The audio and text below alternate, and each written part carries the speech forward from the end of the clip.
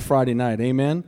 Let's pray. Father, we thank you for your spirit this morning. Thank you for this time of praise and worship, this time of giving to you. And now, Lord, we just ask you to open up our hearts, our minds, and our spirits to receive your word. Father, we ask that you would be welcome, Holy Spirit, in this place, to move, to transform, to speak, to break down walls, to change lives, Father, online and in this place. And Lord, that your name would be glorified and edified in this place. And we ask these things in Jesus' mighty name. And everybody said boldly, amen, amen. Well, I want you to get your Bibles open to the book of Matthew. And all those that are online watching, we welcome you, and we welcome all of you that are here in this 11 o'clock service. And I've got a message this morning the Lord put on my heart that I really believe is going to be beneficial to you, and it's going to help you, and it might answer some questions. How many in this place, since you believed, have noticed that friends and family might act a little different with you now that you're saved? How many have noticed something different with your family and your friends? I see some hands that are going up of brand new converts. They're already seeing something happen, right? So I want to talk this morning about who are your friends and who is your family. Okay, who are your friends and who is your family? Because what happens is when you get saved, the Bible says that you come out of darkness into his marvelous light. How many know darkness and light cannot exist in the same place? And so there is an automatic battle that happens between light and darkness. Here's the awesome thing, though. Light always wins. Amen? Do y'all realize light always wins? It can be pitch dark in this building, and when we turn the lights on, no matter how dark it is, light comes on, and the darkness flees. And so the good news is we serve a God who is a God of victory, like we sang today, and light's always going to win over darkness. But when you come out of darkness and into light, there's a battle that happens.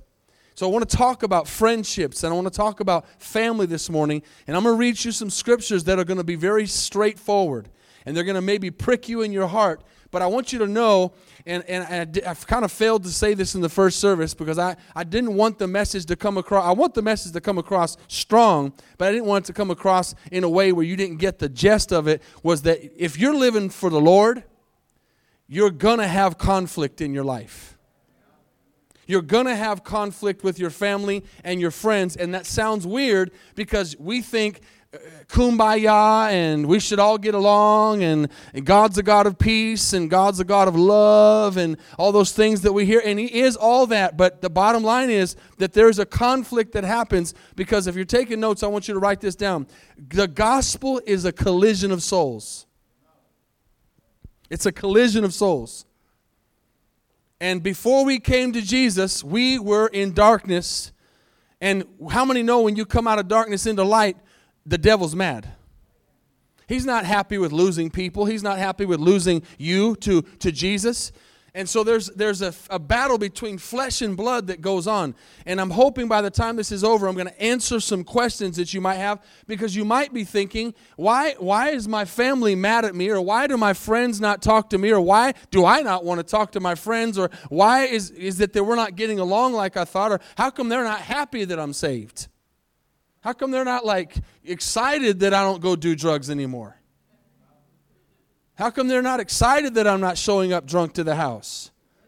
You would think automatically they'd be like, hey, good job, way to go, glad you changed your life. But it doesn't happen, because there's a battle going on between flesh and blood and spirit and light and darkness. Now here's another one I don't have in my notes, but I just want you to write it down because this is important to think about. This is one of the reasons you begin to find new family and friends when you get saved. 1 Corinthians 15:33 says, do not be deceived. Bad company corrupts good character. Have you ever heard you are who you hang out with? The people that you hang out with I can tell you who you are by who your friends are. Amen. And don't worry, I'm not offended that you're not saying amen or anything. It was the same way in the first service. This is just one of those. How many know sometimes too that we don't have to have a message where there's a bunch of amens and shouting and hallelujah, because sometimes the message is just really speaking to our spirit. And it's just we're taking it in. Amen. So don't worry. I'm not worried that you're not getting excited or saying amen, but I know that fruit will come out of this message. So I used to tell my daughters growing up, and especially when they went to high school, I ingrained it in them, and I told them, when you get around somebody, they're always going to be influencing them, or they're going to be influencing you. When two people are together, there's an influence. One person is influencing the other. And church, we are called to be the influencers as believers. Light is supposed to influence darkness. Light is supposed to push out darkness. And so there's a call on our lives to be that person that influences the other. But some of you might not be to the place yet where you have gotten maturity in God where you can be the influence. Some of you might be in this place, you might be watching online, and you're still an immature Christian. You're still learning and you're growing, and you are easily influenced. How many know we should not be so easily influenced? And some people, unfortunately, in the Christian world are like geckos. They become who they hang out with. I used to see it all the time on the basketball court here over in Costa Rica too, but here when I came back and we started to play pickup games, and where I met Brian and David and Dwayne on the basketball court. But if someone you knew that they had proclaimed to be a Christian in conversation with them, but when they got around other people and other people were cussing, they'd cuss. Other people fight, they'd fight. Other people talk about girls, they'd talk about girls. And it's just, they're just so easily influenced. God is looking for some people today in 2021 who could care less what anybody else thinks about them but God. And that was a good place to say amen and get excited. Amen? He's looking for some people who will stand alone and say, I'm going to serve God no matter what. Now, let's look at Matthew chapter 12, and I'm going to give you a reason why this is called Who Are Your Friends and Who Is Your Family. I want to stop on this first verse and read this, or first couple verses, and go slow on this. It says, while he was still talking to the multitudes, this is Matthew 12:46, behold, his mother and brothers stood outside, seeking to speak with him. Now watch this next verse. And one said to him, your mother and your brothers are standing outside. So picture this place so packed we can't move. There's a multitude at both doors, and someone comes and says to Jesus, your mom and your brothers are outside and they're looking to speak with you. How many know that's not weird? That's normal. Hey, Jesus, your mom and your brothers want to talk to you. Family. Watch what Jesus says. But he answered and said to the one who told him, this is a powerful statement, who is my mother and who are my brothers? Now leave that there for a second. That's an interesting answer. Jesus doesn't know who his mom is? Jesus doesn't know who his brothers are? Of course he does. But he makes a strong, powerful statement right here that should speak to us as believers. He says, who are they? And then he answers it with this answer. And he stretched out his hand towards his disciples. And some of those disciples were his brothers. And said, here are my mother and my brothers. Here is my family. Here are my friends. And who are my family and who are my friends? Whoever does the will of my Father in heaven is my mother and my brother and my sister. Whoever does the will of my Father. So Jesus himself, yes, he had a mother. Yes, he had brothers. Yes, he had friends. He said, the only people I hang out with, the only people that I want to be around, the only people that I consider my family and my friends are those who do the will of my Father.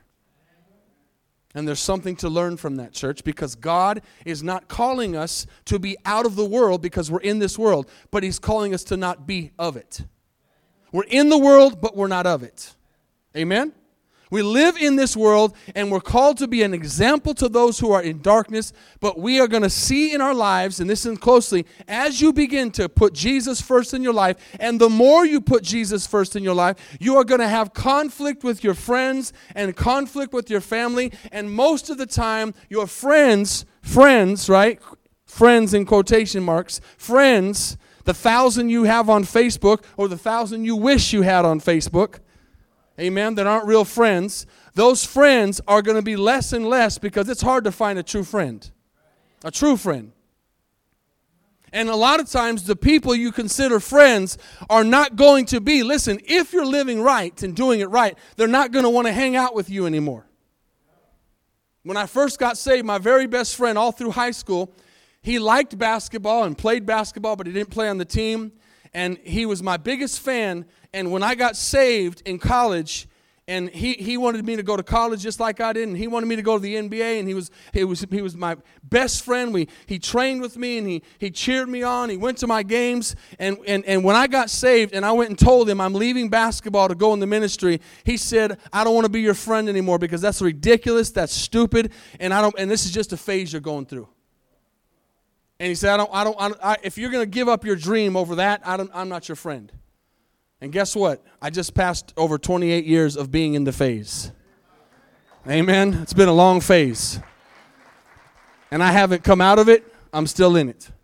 I came out of darkness and into the light, and my friend stayed in the darkness. And the last time I saw a picture of him, he looked like death warmed over. Skin and bones drug addict. Lost. I've tried to reach out to him. I've tried to talk to him and plant seeds, but he's lost. He went one direction, and I went the other. You have to make a personal decision. As for me and my house, we're going to serve the Lord. I'm not saved for you, and I'm not saved for anybody else. I'm saved for me so that I can make heaven my home. I want to go to heaven. Does anybody want to go to heaven? Does anyone want to spend eternity in heaven? Amen. So there's some decisions we begin to make, and what happens is you might think, okay, Jesus made a real bold statement there. My brothers and my sisters and my family are the ones who do the will of God. So we would say, well, what's the will of God? I'm glad you asked. I'm going to give you 3 things. This doesn't mean this is everything. There might be some other things, but these are the 3, what I consider biblically the most important things that you do to be in the will of God. He says, my family, my friends, are the ones who do the will of the Father. Number 1 is simply obey His commands. How many know that as a parent, the most important thing you want as a parent is your kids to listen to you? Simply obey me. Simply do what I ask you to do, right? Any employer just wants their employees to do just to do their job. God says, just obey me. And Jesus says these words, real simple words, in John 14, verse 15. He says, if you love me, keep my commandments. See, but what we have today, church, and I hope it's not in this place, in this world of Christianity, is we have a lot of people who talk, but don't live it. And let me just put this out right now so you'll have it for the rest of the service in your mind. If you are listening to me right now, I'm gonna separate it into 2 groups right now. If you're listening to me right now, and as I talked about friends and family, and you are a believer, you say you are a believer, but since you believed, you have not had any conflict with friends or family, I question if you're living for the Lord. Let me just put you in that group right now. If you're like, man, my friends are good, we hang out, my family, good, no problem. I question if you're living for the Lord. And I question it from the Bible, not because I'm judging you. Because of what we're going to see and what we just saw. You might not be doing the will of God. Because when you begin to do the will of God, there's conflict.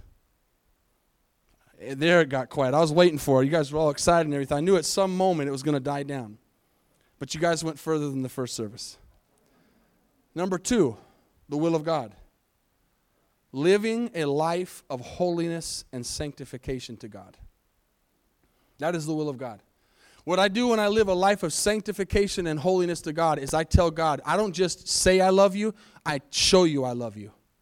Because I'm going to accept that sacrifice you made on the cross that was mentioned at the offering, and I'm going to live my life in a holy way that is acceptable to you. And I'm going to do the very best in my very best ability to stay away from this world. Because I'm not of this world anymore. And watch what Romans chapter 12, verse 2 says. And do not be conformed to this world. If you think like the world, act like the world, talk like the world, smell like the world, you are not living for Jesus. There has to be a separation. There has to be fruit. And that is why for all of you that are seeing conflict in your family and seeing friends that don't want to hang out with you anymore and all those things. It's because you're living a certain way that is conflicting with their lifestyle. And it's probably convicting them. And so they don't want to be around you anymore if you're doing it right. If you're being a chameleon and you're just fitting in and you're just doing whatever goes, but at the same time, I know that we're all in a process too. Everybody's in different places of maturity and learning. But when you begin to make decisions and you begin to listen to the Holy Spirit, He says, don't be conformed to this world anymore. You are of the world, but now you're not in this world anymore. The Bible says we are not of this world. And He says, by the renewing of your mind, we need to think different. We need to think different, talk different, act different, walk different. Now that our minds are being controlled not by the devil but by God, that you may prove what is that good and acceptable and perfect will of God. Now here's what sanctification is. I said number 2 is living a life of holiness and sanctification. An example would be, as you begin to hear the Word of God, now you're accountable.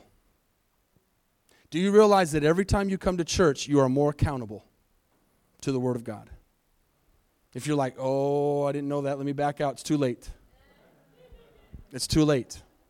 Every time you hear a message, now you're accountable for what you know.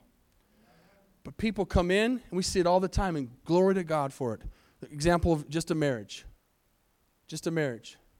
You come in, the Holy Spirit begins to speak to you and convict you, and you're living together in sin. You're living together in fornication.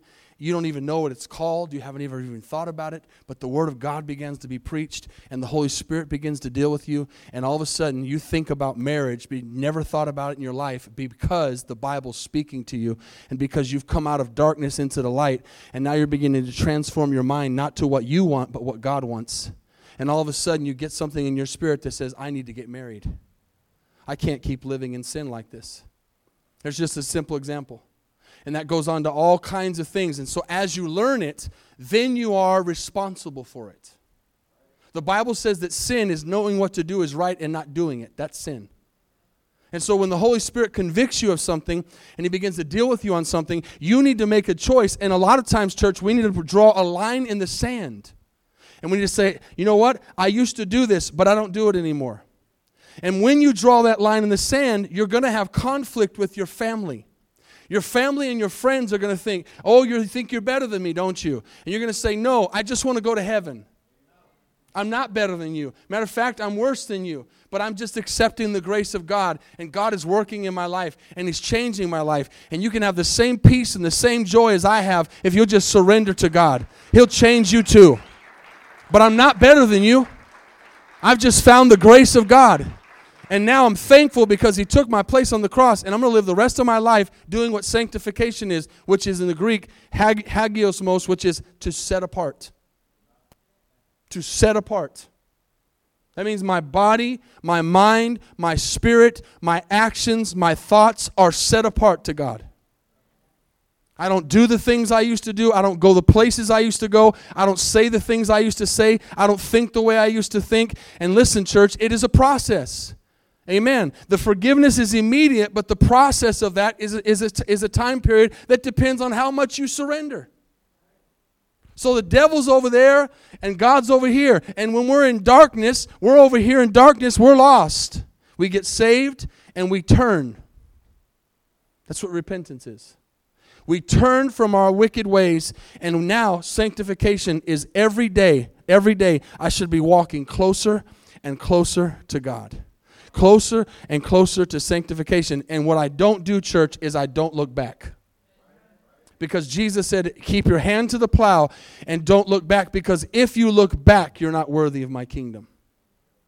Here's the problem today. Too many people claim to be believers, but they're still more in love with the world than they are with God. They're being pulled. They're like, man, I really like this. I like this God thing. I like this salvation thing. But man, that's sin. And they're pulled by it. And they love it more. And the truth is, some go back. What does it profit a man to gain the whole world and lose your soul?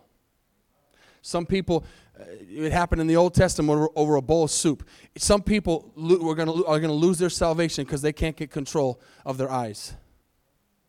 Because they can't get control of their mind. They can't get control of their mouth. They can't get control. They're going to lose their salvation, and they're going to get to heaven and think, I missed God. I missed eternity over that, over what the Bible calls is a temporary time of fulfillment. Very temporary. Everything on this earth is temporary. So number 2 is to be holy. That's a whole other message in itself, and sanctified. And number 3 is to love people and preach the gospel. You know, I didn't mention this in the first service, but we have this virus. And beyond the virus, how about cancer? If we knew the cure, if you had the cure to cancer this morning, if someone shared with you the cure to cancer, or this virus, or whatever you want to put there, can you imagine not sharing it with the whole world? We have the antidote to sin. We have the antidote. We have the vaccine to sin. And it's Jesus' blood. We need to spread it to the whole world. Jesus says in Mark 16:15, go into all the world and preach my gospel to every creature. Amen. That's the will of God. That's the will of God. So obeying him, just doing what he said. Every day sanctifying that 1% we talk about. 1% more in love with Jesus. 1% less in love with this world every day. Every day. And if you start to pull back the other way and go back the other way, make some decisions. Cut some friends off. Make some harsh decisions. And sometimes you won't even have to because they won't want to be around you anyways. And that's what you're seeing. You've got to cut some ties with some people. I knew that as much as I loved that friend of mine and we had good times together, I knew that me and him were heading in a different direction. Some of you are just going to be heading in a different direction. We just have to realize, as much as we want this whole world to be saved, not everybody's going to answer the call. That doesn't mean we don't try. But the bottom line is, some people just are going to be hard-headed, and they're going to go to hell. How many know that's sad? But we're going to do our very best to rescue as many as we can. Now watch this. When you do these things, when you obey his commands, when you sanctify your life and live a life of holiness, and when you preach the gospel, I promise you, guarantee you, you are going to find out who your family and your friends are. You're going to find out who your real friends are and who your family is. Who are your friends?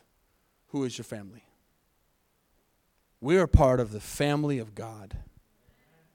What you're starting to realize, many of you have already realized, and others are starting to realize, is this is your family now. It's not a cult. It's not a cult. Don't call it a cult because that's the kingdom of God. And you're part of a family that 99% of them you're not even going to meet till you get to heaven.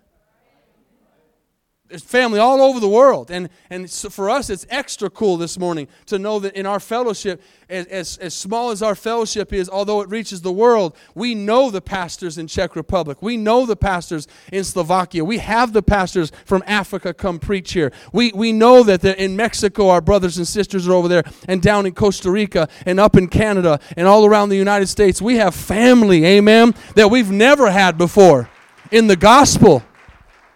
And now we're doing the same thing and we're on the same page. But watch what happens when you begin to make those decisions. And this is going to be confirmation for some people, especially in the end times. Look at Matthew chapter 24.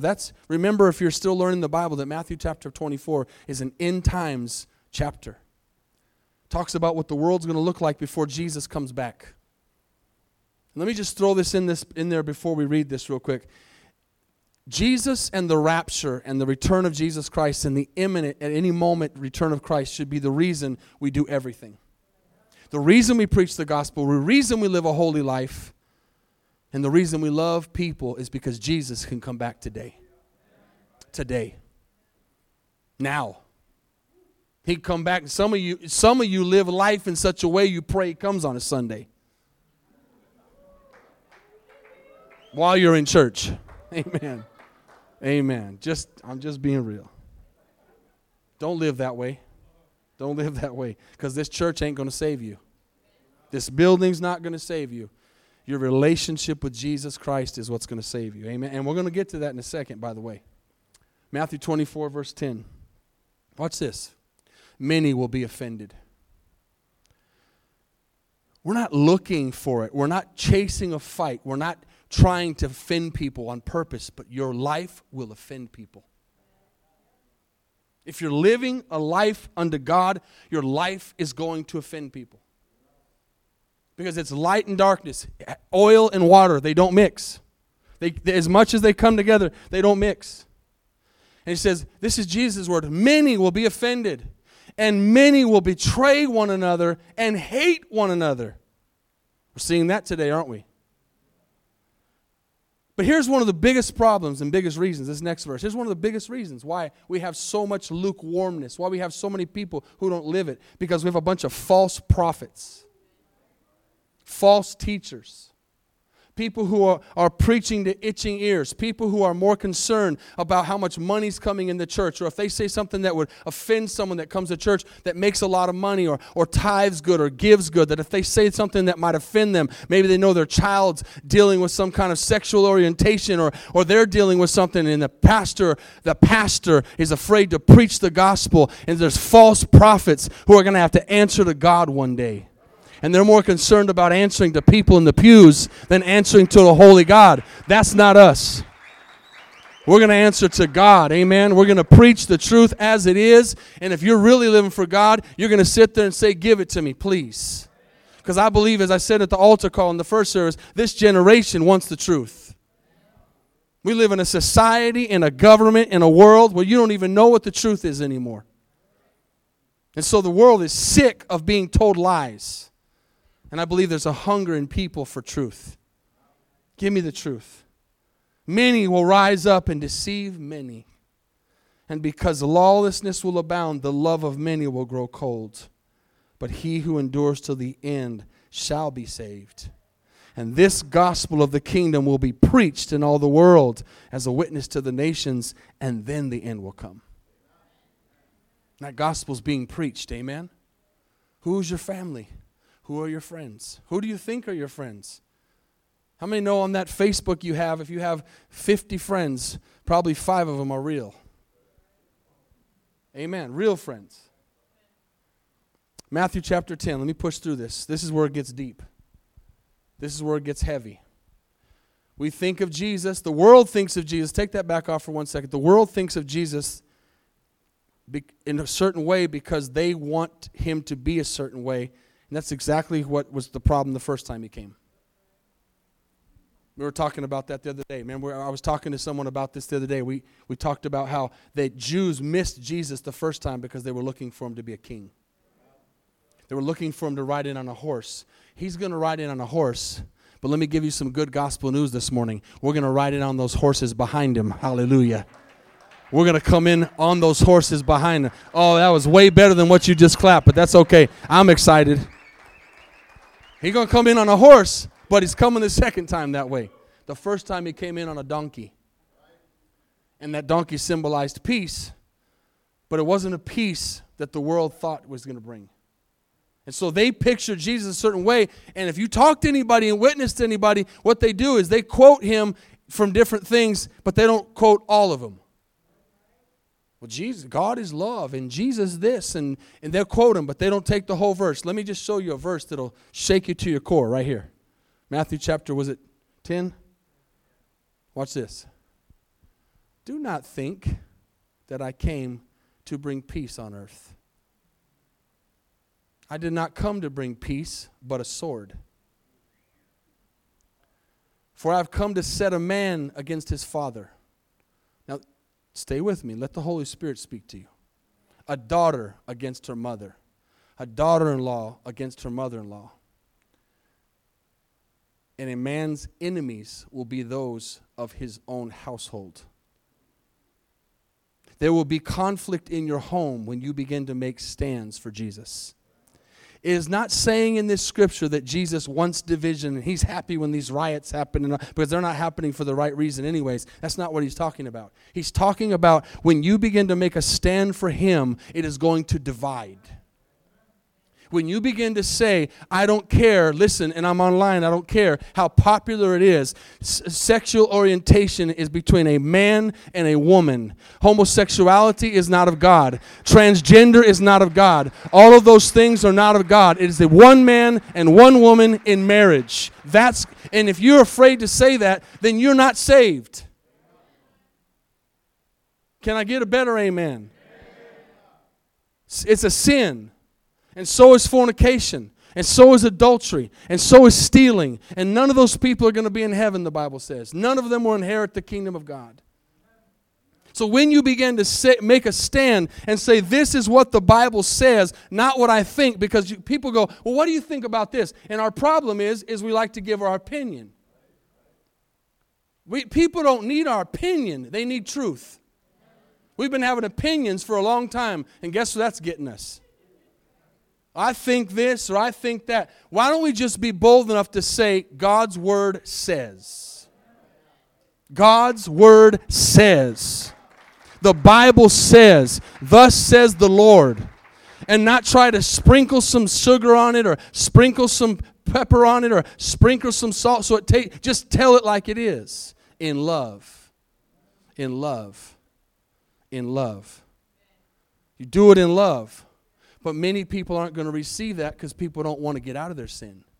They're bound, they're blinded, they're darkened, they don't want to hear the truth, they don't want to see the truth. And look what he goes on to say in the next verse. He who loves father or mother more than me is not worthy of me. He who you know what that means? That means you're in that relationship and the Holy Spirit tells you to get out of that relationship if it's not a godly relationship, or the Holy Spirit tells you to marry that person if it is a godly relationship. And I just defined what that marriage relationship is, a man and a woman. And if anything outside of that is not God, you shouldn't be in it. And if you are a man and a woman and the Holy Spirit says to get married, but you say, well, I can't do this, I can't do what's right because you love that woman so much, you love them more than you love God. Woo. He who loves father or mother more than me is not worthy of me. He who loves son or daughter more than me is not worthy of me. He who does not take his cross and follow after me is not worthy of me. But, he says, he who finds his life will lose it, but he who loses his life for my sake will find it.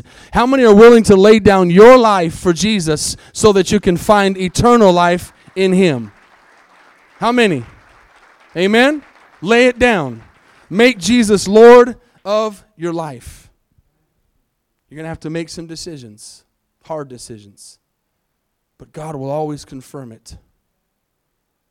I said this at the altar call this morning, but it's in my spirit right now, so I'll make sure I say it now. How many have seen the movie God's Not Dead? Let me see your hand. If you have not seen the movie God's Not Dead, especially if you are here and you are a new convert, go watch it today. I believe it's on Netflix and YouTube. It's free. I think there's several places you can watch it. Go watch it today. Powerful movie. And I'm going to kind of spoil it for you, but not totally. But in it, two people give their lives to the Lord, and one is a person who's from a Muslim family, and another person is from an atheist, just agnostic, no God at all family, from a Chinese man. And both of this man and this woman, when they give their lives to the Lord, they are totally banished from their families. But we live in America, and we don't see that kind of persecution directly. But what you're seeing in your house when things aren't peaceful around Christmas time or Thanksgiving, or people don't want to hang out with you, or they don't want you to come over because you don't drink anymore, or you don't smoke anymore, or you don't do the things you used to do, or you don't laugh at their jokes anymore. There's conflict in the family because light and darkness are being separated, and so it's normal, Jesus says. He says it's normal. It's going to happen. And that's the verses that I'm reading to you. How many give me just a few more minutes? 1 John chapter 3, look at this. Here's what we can have if we keep his commandments. It's always promises. God's always got promises. He says, whatever we ask. How many like that? Whatever we ask, we receive from him. Because we keep his commandments. Leave this up there for a second. And do not do the things Do those things that are pleasing in His sight. We're made in God's image. God is a father. As parents, when your kids are listening and obeying and doing what you ask them to do, you'll give them anything. Anything. Anything you can give them, you will give them. And God is the same way. He says, I'll answer you. I'll bless you. I'll pour out good things on you. I'll give you whatever you ask as long as you're obeying my commands and doing what's pleasing in my sight. But if you're not doing what's pleasing in my sight and you're not obeying my commands, you're a rebellious kid and you need to be spanked. Amen. So He says, I don't want to give you anything. So sometimes we ask and ask and ask, and God's saying, I want to do that, but I need you to line up with my words and obey me. Amen. Just obey. Obedience goes a long way. We don't have that in our fabric of our country anymore, but obedience goes a long way. Just doing what you're supposed to do. Say this with me. Do the right thing. How many know there's still a right thing? Although we've lost our matter of fact, the moral compass has been destroyed. But not in the church. Not in the Bible. Heaven and earth will pass away, but His words will never pass away. He's the same yesterday, today, and forever. No matter how much our nation changes, God's word doesn't change. How many are thankful for that this morning? God's word doesn't change. It's the same. But if you're doing these things, there's going to be conflict. Now I'm going to end with the heaviest verse. I haven't even got to the heaviest one yet. Matthew 7. Watch this. Not everyone who says to me, Lord, Lord, is going to enter the kingdom of heaven. So He says, this ain't going to work. Lip service, not going to work. We're not that different, are we? Are we that different as people? Don't we get tired of hearing things? Don't we get to a place where we go, I don't believe you anymore. You've told me that 1,000,000 times, but I don't see it. God's the same way. He says, this isn't going to work. I got to see it. He says, by your fruits you'll be known. And He said, if you don't bear fruit, I'll cut you off the tree. So church, this is where the soberness comes in. And we say, God, please don't let me be that person. But who's going to go to heaven? Goes back to the first word. But he who does the will of my Father in heaven. Guys, we're going to fail. We're going to make mistakes. There's going to be times we don't do everything right. But it's a heart thing. Are you truly trying to live for the Lord? Are you truly hating sin and loving God? Are you truly trying to set yourself apart? Or are you just playing around with things and messing around with things and playing games with God and trying to have your cake and eat it too and love a little bit of the world and love God too? If you're doing all that, you're not going to make it. You're going to be that one that when the trumpet sounds and the rapture happens, you're going to be that one that's going to have your heart failing you for fear because you're here and your family members are gone. It's truth, church. And that could happen today. Now watch what it goes on to say. Many will say to me in that day, Lord, Lord, have we not prophesied in your name, cast out demons in your name, done many wonders in your name? And here's going to be some of the scariest words ever spoken in the history of the world. And I will declare to them, I never knew you. I never knew you. Depart from me, you who, and here's why, practice lawlessness. So it's not talking about the mistake you make or you fail here or fall here or the anger and Lord, forgive me for saying that, forgive me for it's practicing sin. It goes back to the example I gave you earlier. You're in a sermon and the Holy Spirit speaks and says you're living together with your girlfriend and you need to get that, you need to either sever that relationship or you need to make it right and get married. And you don't, and you keep living in it and you keep practicing lawlessness. You're not going to go when the rapture happens. Are you listening to me? You're lying about something. You're in a situation where you're lying and you're lying and you're lying. You're caught up in a lie. You're in a situation where you're bound to pornography and you can't stop looking at it. All these things that you're practicing is going to keep you from being ready. Because He said, if you do my will, you're in. If you practice lawlessness, I don't know you. So it goes back to us living a life that's separated unto God. Can I get an amen? And He says, again in Matthew 12, I want to repeat that right before we pray. Back to the very first. Who's my mother? Who are my brothers? He said, these. How many want God to point at you and say, these are my disciples? These are my brothers and my sisters. That's my family right there. Amen? We don't want to be the ones who are lining up outside and we're in line and we're like, yeah, I know him, man. I went to church and this and that. And we get in and he goes, who are you? Who are you? We don't want to hear that. We want to hear Jesus say, he's with me. She's with me. They put their faith in me. They lived for me. They died for me. They sacrificed for me. They followed my commands to the very best of their ability. And Jesus is going to say, enter in, good and faithful servant. Amen. Those are the words we want to hear, church. Enter in, good and faithful servant, to all the things that he's prepared for those who love him and those he loves. The Bible says he's gone to prepare a place, that where he is, we could be also. Amen. Let's bow our heads and close our eyes. Father, all over this place, I feel your presence. I feel your Holy Spirit. I know you're working on us. You're working on me. You're working on our hearts. You're working on our thought life. You're working on our sanctification. God, you're working on a relationship with you. And God, you chastise and discipline those you love. And so you speak to us and you say, hey, that's not right. Get that right. And you give us a chance to repent and to make it right. And you're faithful to forgive us when we confess our sins. But God, also, we also realize this morning that the reason our friends have dropped off and the reason people don't want to hang out with us and the reason there's conflict in our family is because we're doing the right thing. We're making a stand for you, and God, that makes people mad because light and darkness are fighting and battling, and there's a collision of souls. And Lord, I pray this morning, my heart's desire is that not one person in this place, not one person watching online would ever hear those words, I never knew you. God, we want to hear those words, enter in, good and faithful servant.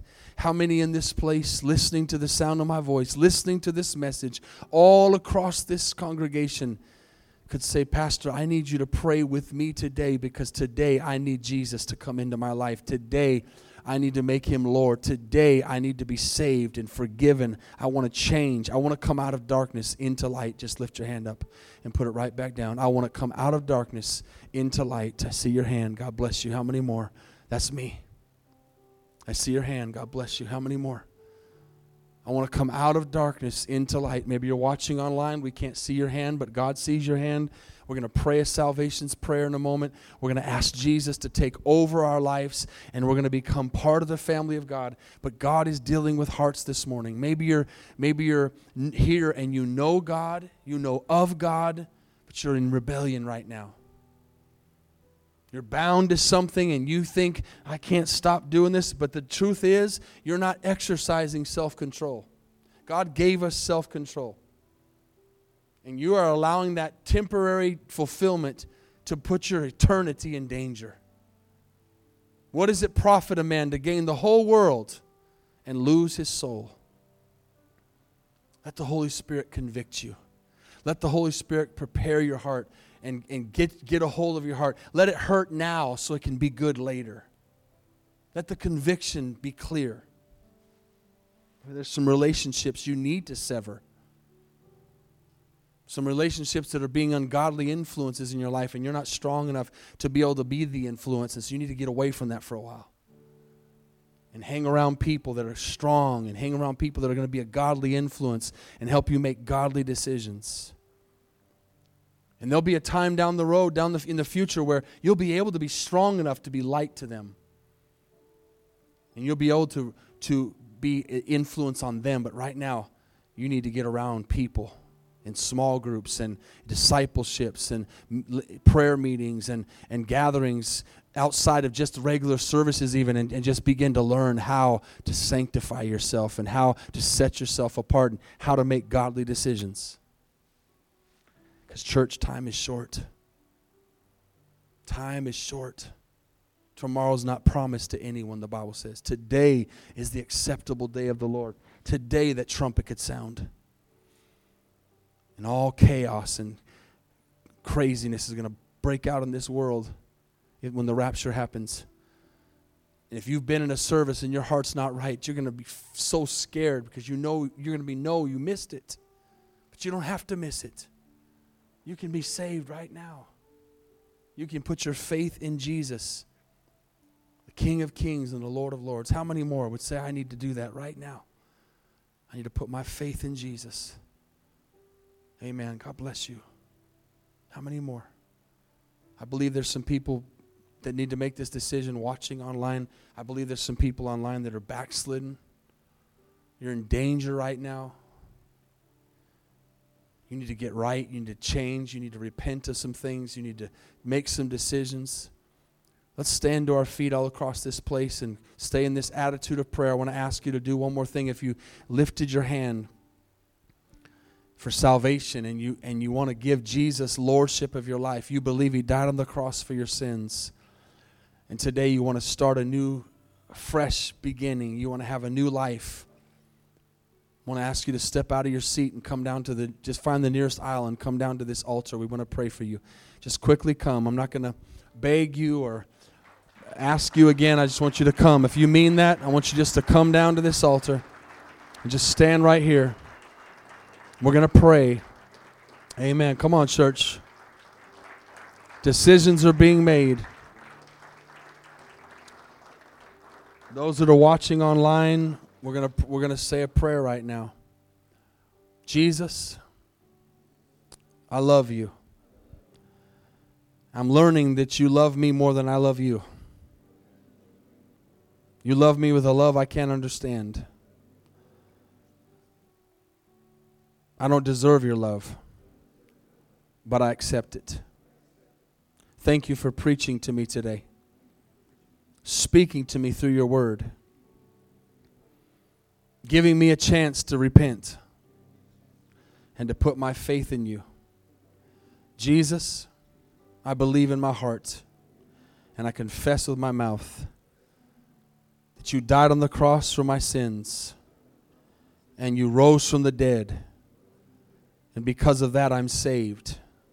You took my place.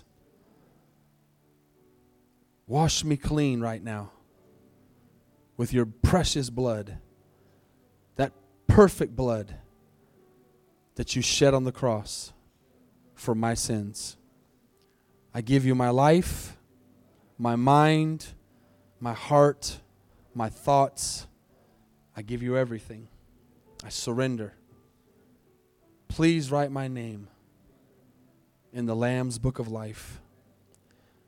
And from this day forward, help me live for you.